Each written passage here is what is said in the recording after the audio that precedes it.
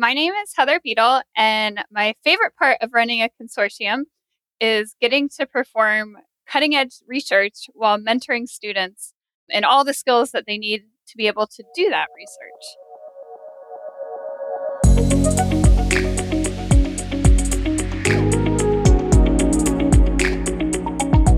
Welcome to SEG's Seismic Sound Off, conversations with geoscientists addressing the challenges of energy, water, and climate.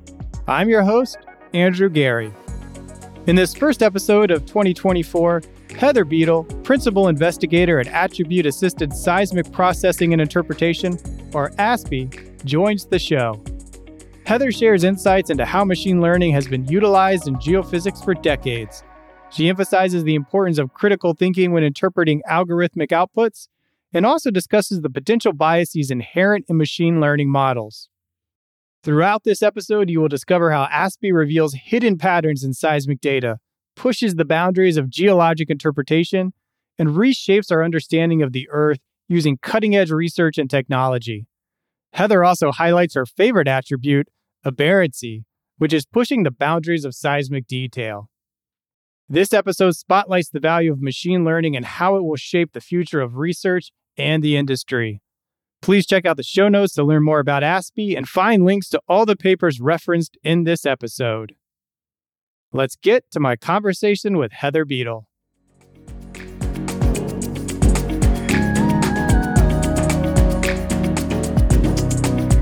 We'll start with a general question here of what we're talking about, the consortium that we're chatting about today.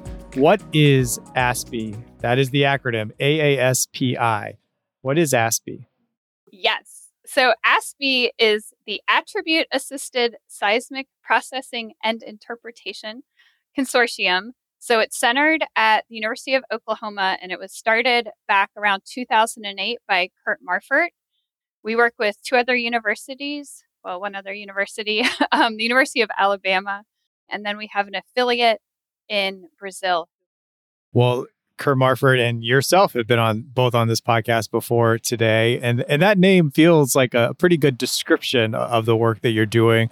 But what would you say is the driving objective of ASPI?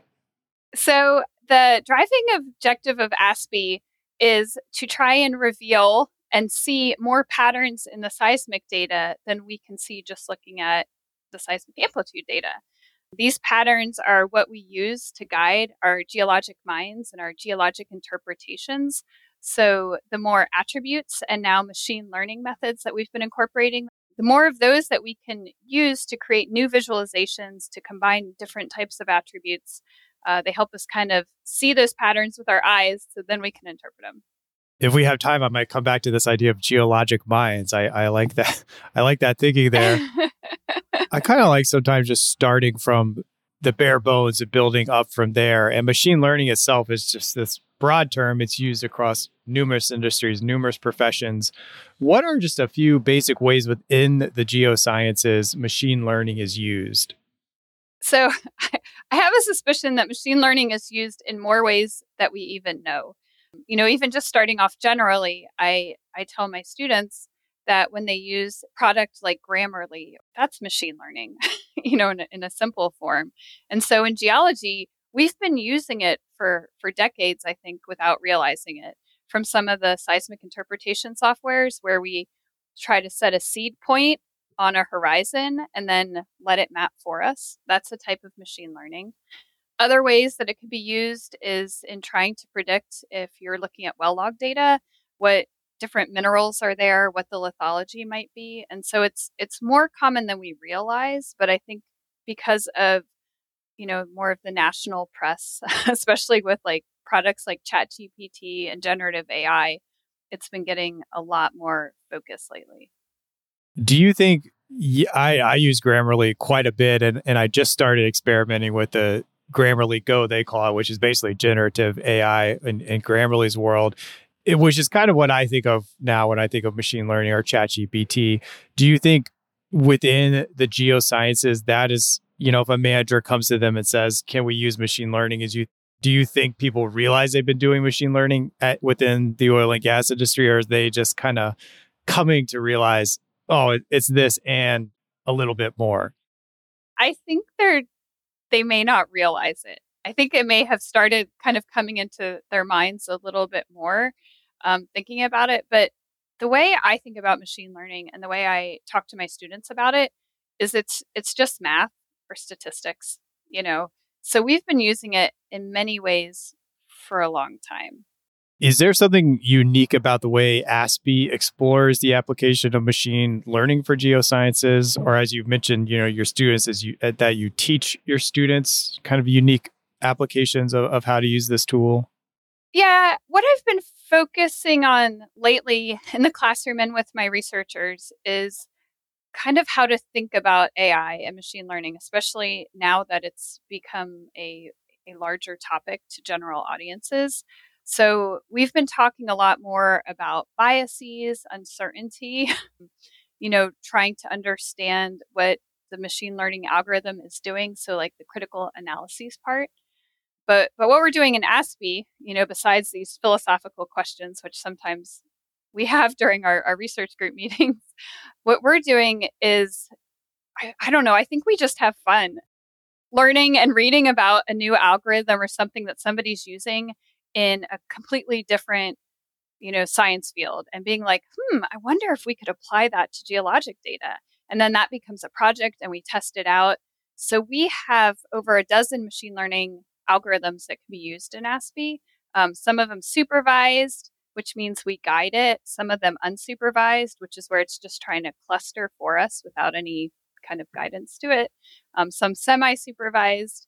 And even just a couple of days ago, my postdoc, David Lubo, and I were talking about how we're both curious about generative AI and trying to see if maybe over the next couple years, as like a side project, if we could create a chat bot to help our users use ASPE more efficiently.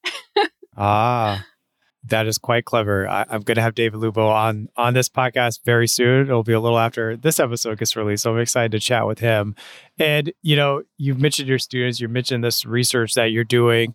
By my calculations, I saw that ASPE has published 79 papers alone in the past 3 years, and kind of without stating that these are favorites, if you had to highlight three of these papers for the listener to kind of understand the work that you're doing at ASPE a little bit better, which would you choose and why?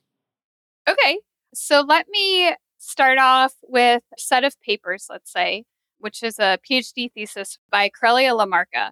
So she has spent her 5 years here trying to understand how you can use machine learning and seismic attributes for channel, like deep water channel architecture.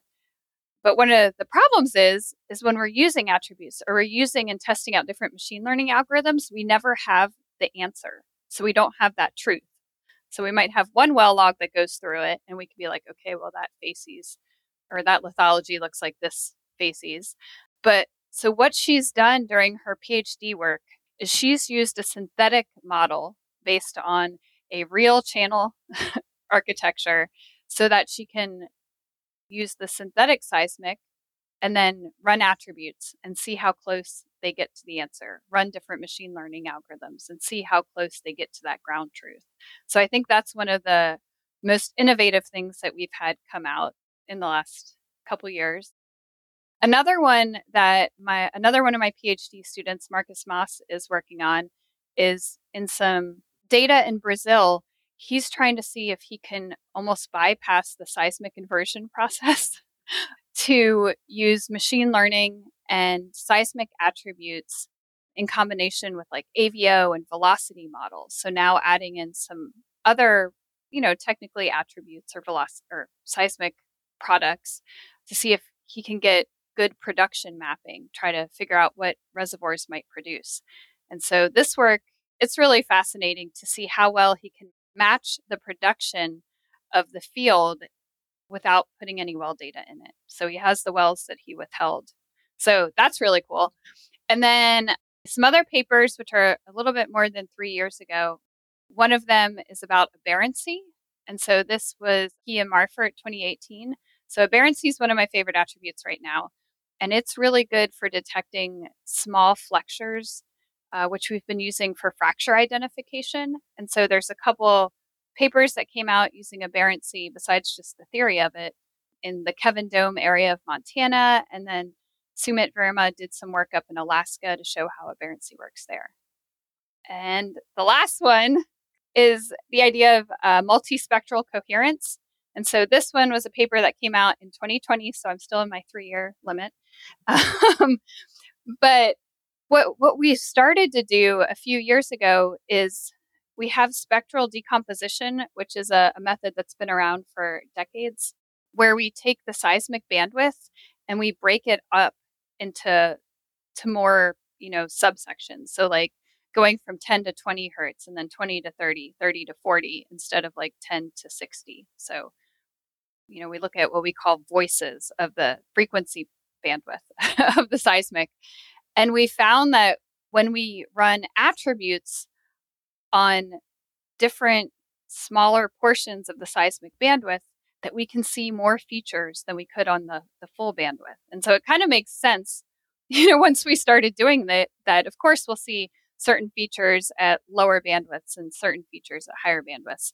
But pairing that up with some of the attributes has been really insightful.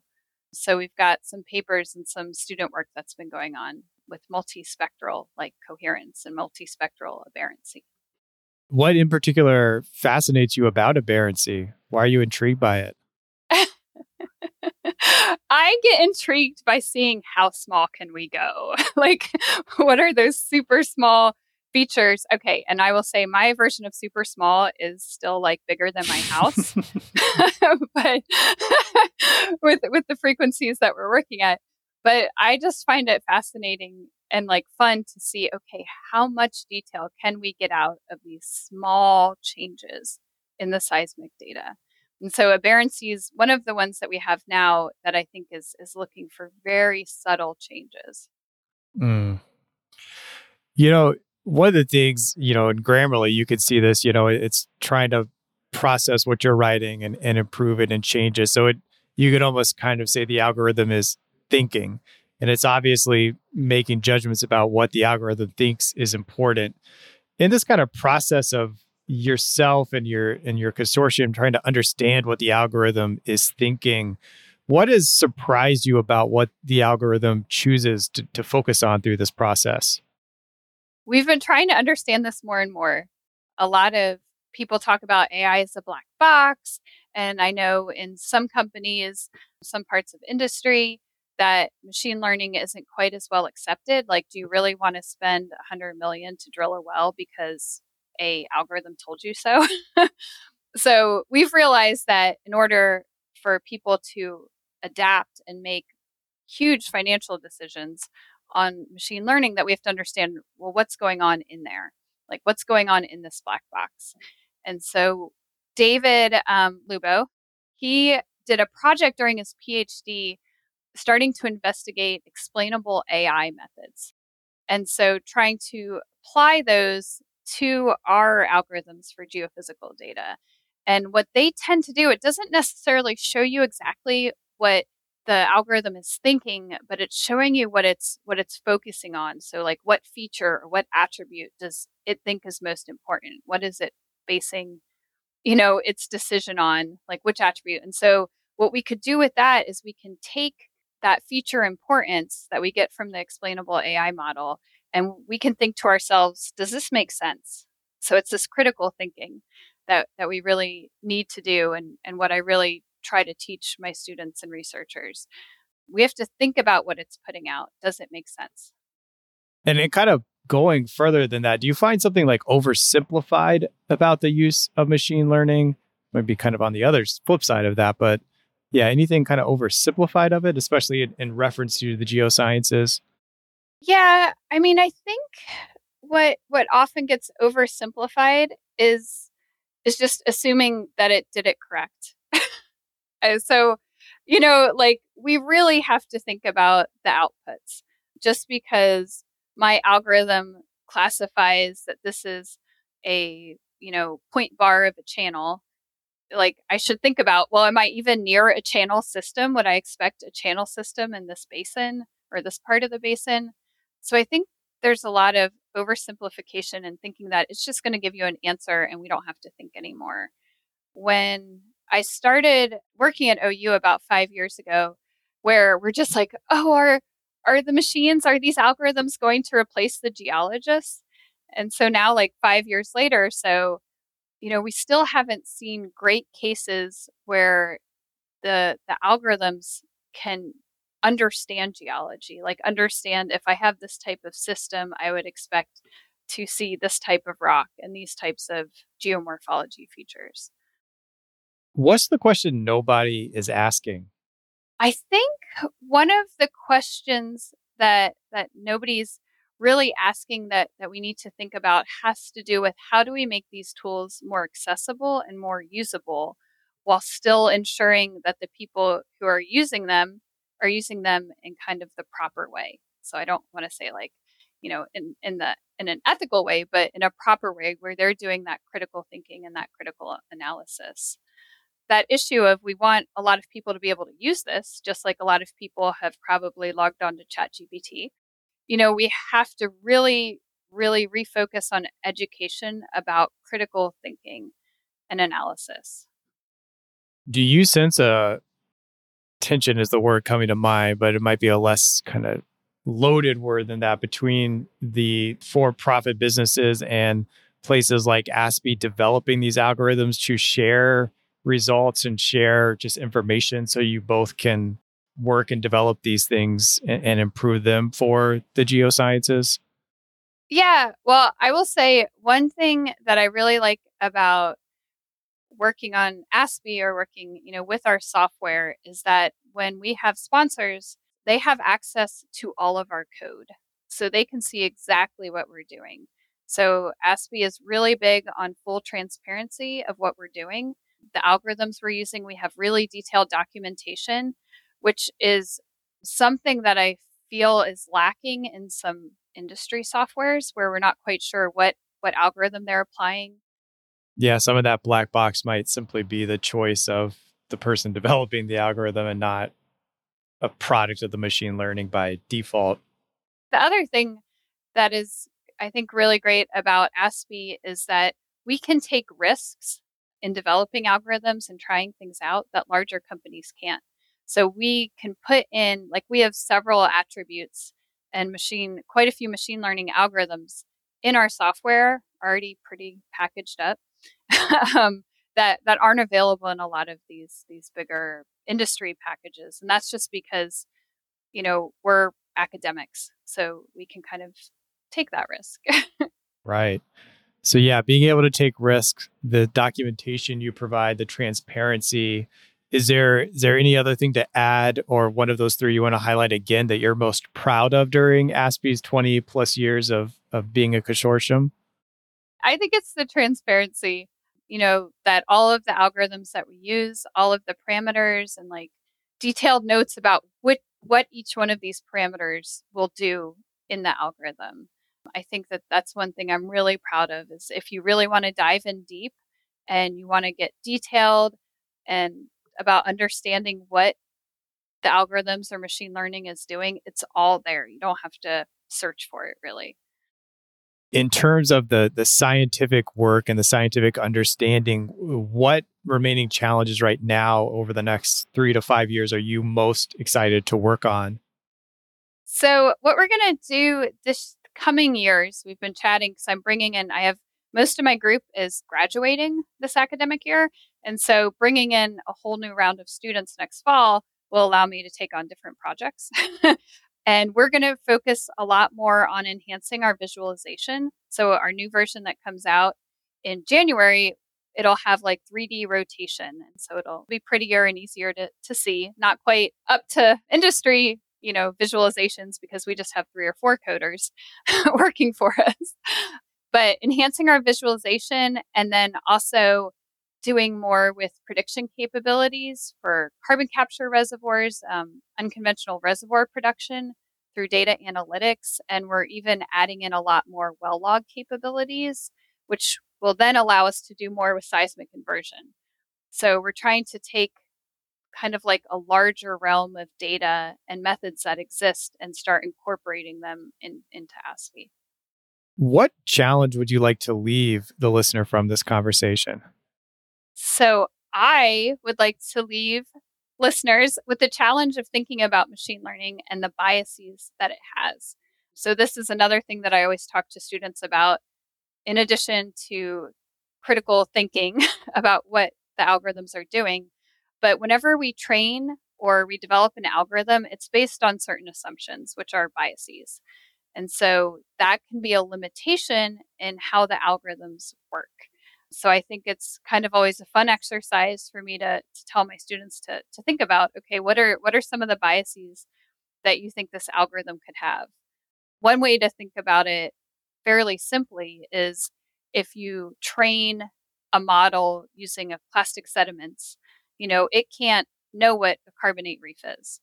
If 90% of what you train it on are shales and mudstones, then understanding what a sandstone is or a carbonate or volcanic are just going to be a small subset of that data. So there's lots of embedded biases in training that go on that I think is really good to think about before you just say, here, I have a nice machine learning answer. Right. One change to the assumptions could all of a sudden leave you with not a nice answer or a very different answer from the one you think. Yeah. And we've been thinking about this problem of what we call unbalanced data, which is what I was just describing, and how we might be able to overcome that or make sure that we're properly sampling what's going on in the subsurface. Kind of lastly here, if you had to describe your journey in one word, what would it be and why? So I think it's been exciting. Um, so I was very, very nervous making the jump from industry and my time at Chevron into academics. Like I really had no idea if I would be a good mentor or researcher or teacher. And so that whole kind of transition into academics was very exciting for me. And what I've really liked about it is how fun and challenging it is. Like every year we have something new that we're trying to understand better. Like when I first came in, machine learning was getting, starting to get a lot of buzz. Now we're thinking more about explainable AI. And then it's really exciting just working with students because they always have questions that I don't even think about. They're young, they're energetic, they're curious about everything. So it's very contagious. And I always feel uplifted when I teach or go to my research group meetings. Well, it sounds like they're probably also being inspired by you to be energetic and young and curious and ask new questions. Is there anything I should have asked that I did not? I can't think of anything that haven't asked, but one thing that I wanted to say is how thankful I am for our sponsors of ASPE, because they're what enables us to go on year to year. So their support enables me to bring in students like from all over the globe, pay for their tuition, pay their stipend, give them really great research projects to work on. And so they're really who I thank for allowing me to have such a vibrant research group that can do such innovative and interesting work. Well, that's a great shout out there. Heather, I appreciate your time. It's always exciting and fun to talk with you. Maybe next time we chat, you'll have an ASPE chatbot already going, and who knows what else. That's going to take a couple of years, so maybe we could chat before then. Maybe you'll get a few more coders by then. You'll get a few more sponsors, and maybe some new things will happen. That's what I'm trying for.